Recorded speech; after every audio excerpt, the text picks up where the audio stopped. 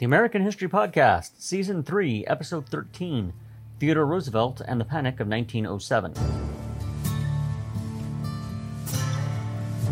Welcome to the American History Podcast. Hosted by Sean Morswick.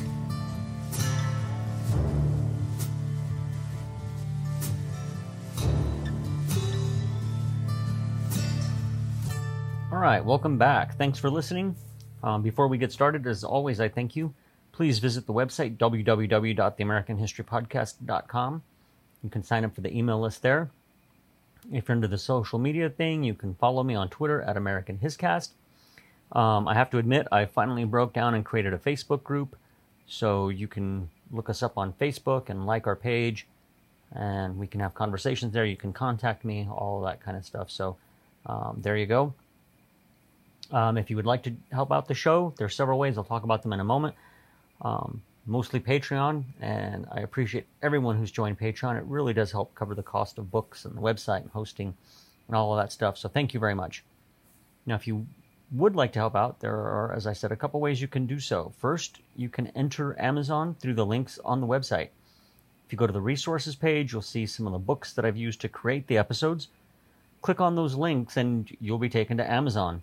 Any purchases you make that qualify will allow Jeff Bezos to send us a few pennies, and it costs you nothing.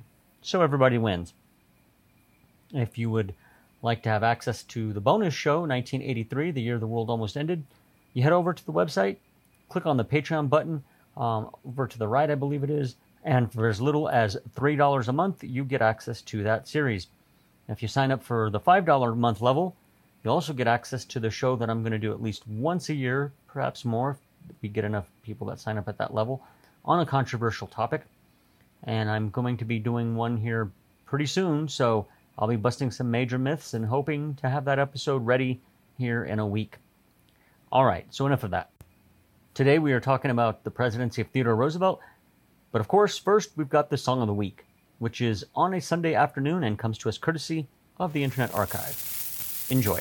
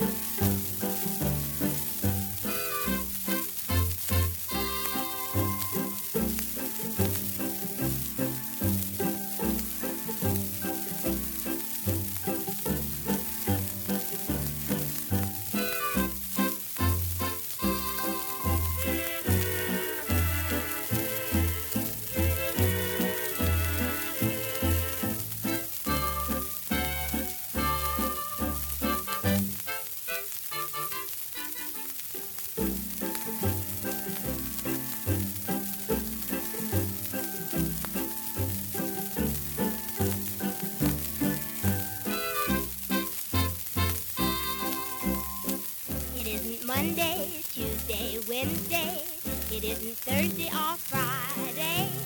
On my calendar I see for that other day in the week. It isn't payday, Mayday, heyday.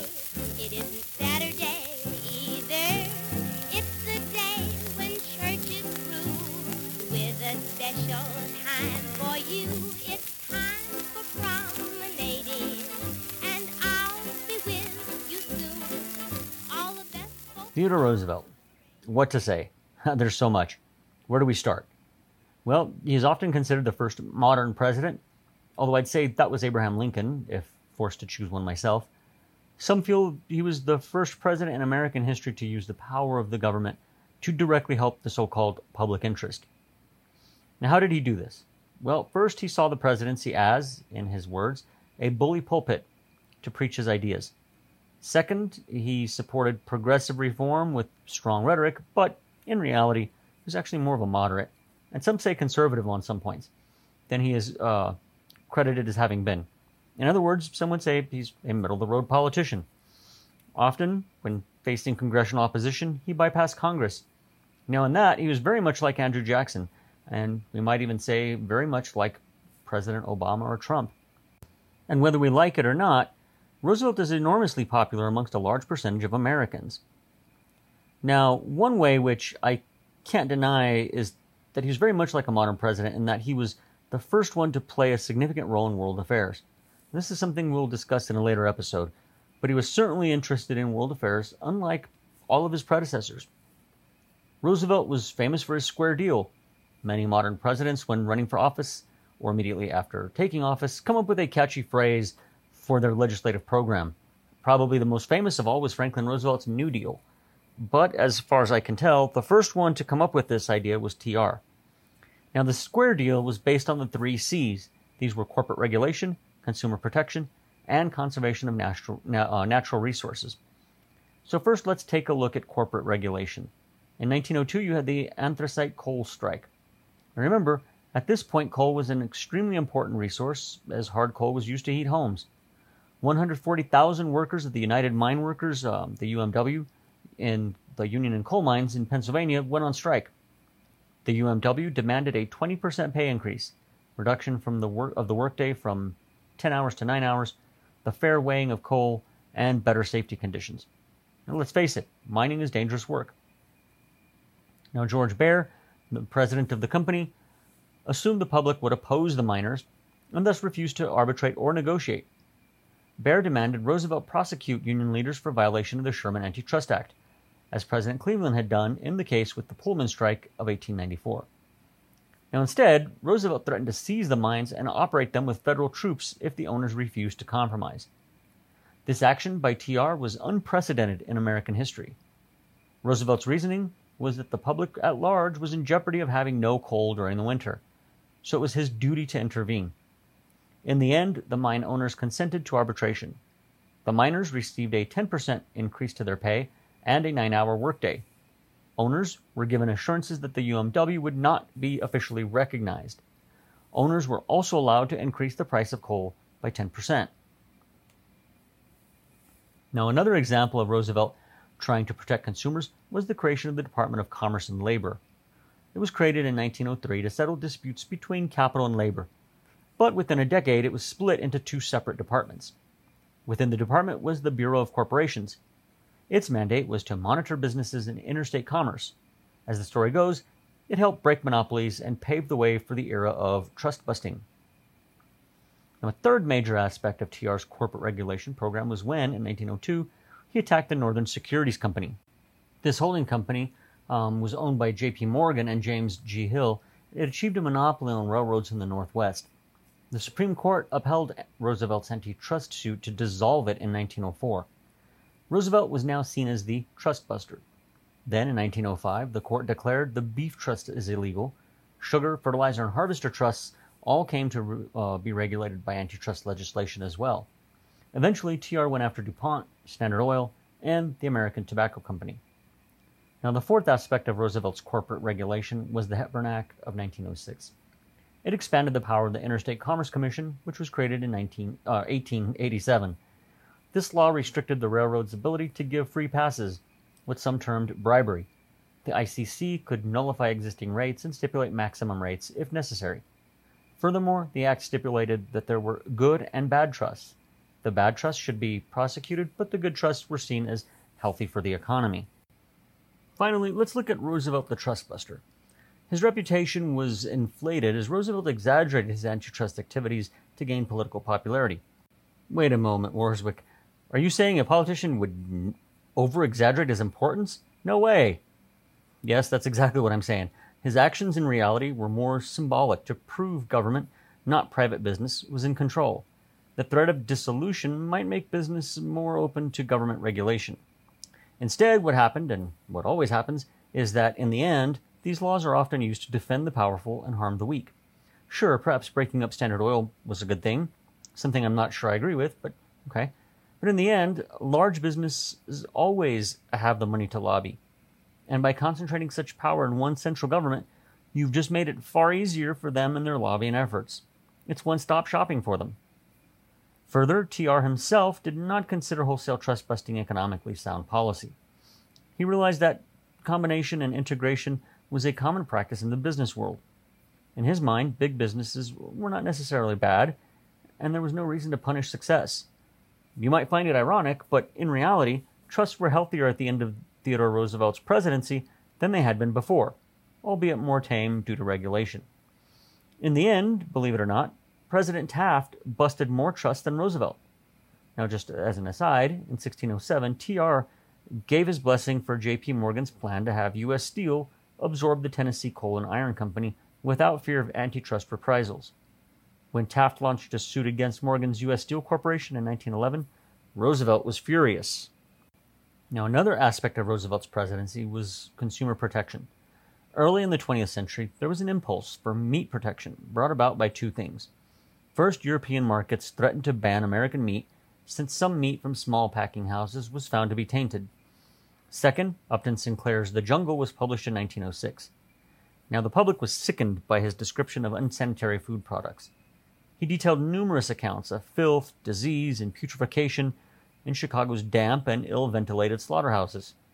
In response, TR appointed a special investigating commission whose report almost outdid Sinclair's novel.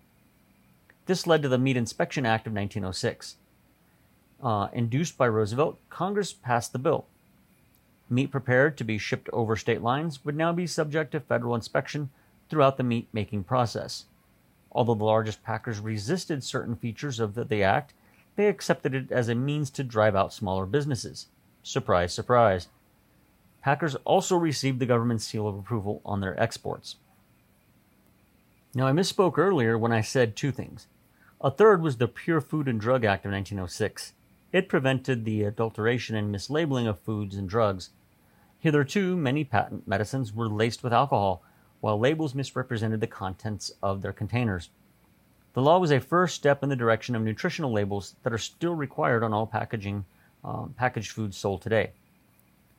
Conservation was another aspect of the Roosevelt program. Now, I would say this is probably his most lasting legacy. Prior to 1900, conservation did exist.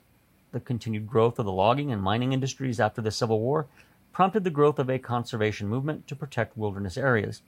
Some notable examples of conservation include the creation of Yellowstone as the nation's first national park in 1872 and the designation of Yosemite as a national park in 1890. John Muir, the most influential conservationist in American history, led the effort to protect Yosemite, and later he co-founded the Sierra Club in 1892. The Sierra Club worked initially to create Glacier and Rainier National Parks, as well as preserving California's coastal redwoods. Now, if I had to pick, I'd say the Sierra Club and the creation of Yosemite National Park are Muir's two lasting achievements. Now, there was a struggle between the idea of resource use and preservation, and this is best exemplified by what is known as the Hetchy Valley issue in the 1910s and 20s. At issue here was the idea of damming the Toulon River, I hope I said that right, probably didn't, which ran through the valley. The Sierra Club fought against damming the valley, considered by some to rival the beauty of Yosemite Valley itself. The people of San Francisco sought to dam the valley to ensure a stable water supply to their city. You also had farmers along the river who wanted to both control but also develop the river for agricultural purposes. Eventually, the people of San Francisco, with the support of President Woodrow Wilson, won passage of a congressional bill to dam the valley in 1913. So now that we have a bit of context, let's look at Roosevelt and his effect on conservation. TR, an outdoorsman, was appalled at the destruction of timber and mineral resources in some of the nation's forests. Gifford Pinchot, head of the Federal Division of Forestry, made significant contributions before Teddy became president. Roosevelt aroused public opinion vis-a-vis conservation. He wanted what he called a wise use policy of resources, not just preservation, a position held by the naturalist John Muir. The idea here was to set aside an expanse of federal land to use for recreation, sustain yield logging, watershed protection, and stock grazing. Out of this, we get the New Lands Reclamation Act of 1902. The federal government was authorized to collect money from the sale of public lands in western states and to use those funds for the development of irrigation projects. Settlers would repay the cost of reclamation by building successful farms. Dams were constructed on virtually every major western river in subsequent decades, totaling in the dozens. However, critics argue that the dams destroyed natural river habitats. Another aspect of TR's conservation was his push to save the forests. Roosevelt set aside 125 million acres of forests in federal reserves. This constituted 3 times as much as his 3 predecessors combined. Millions of acres of coal deposits and water resources useful for irrigation and power were also earmarked by the government.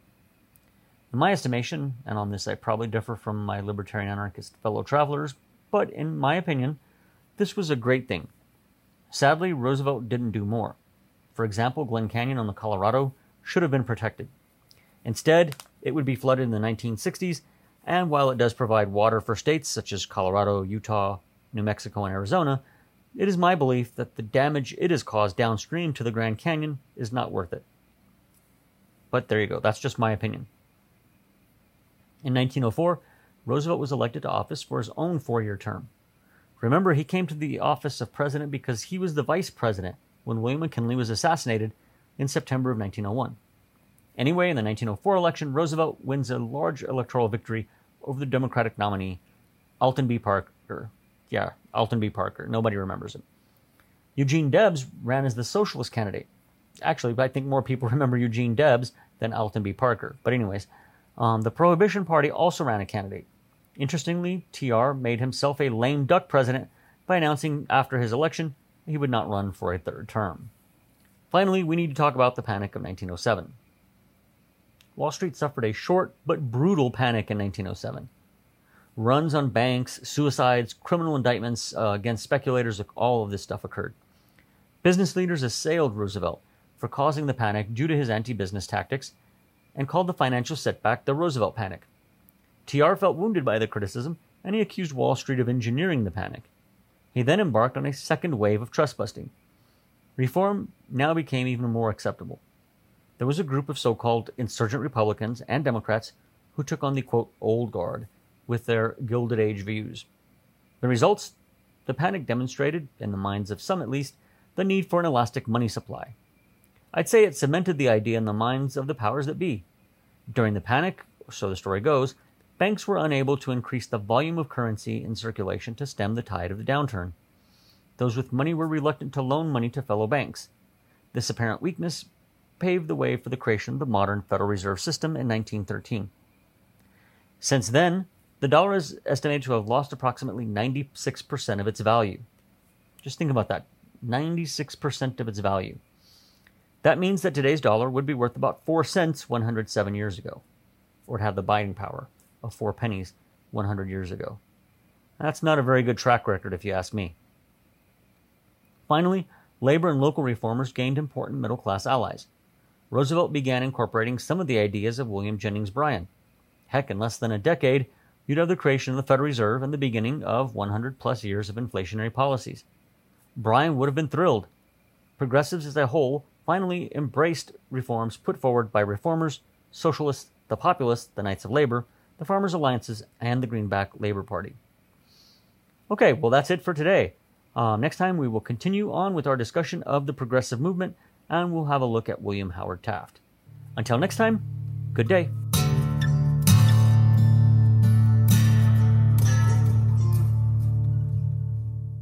Do you like the sound of the American History Podcast?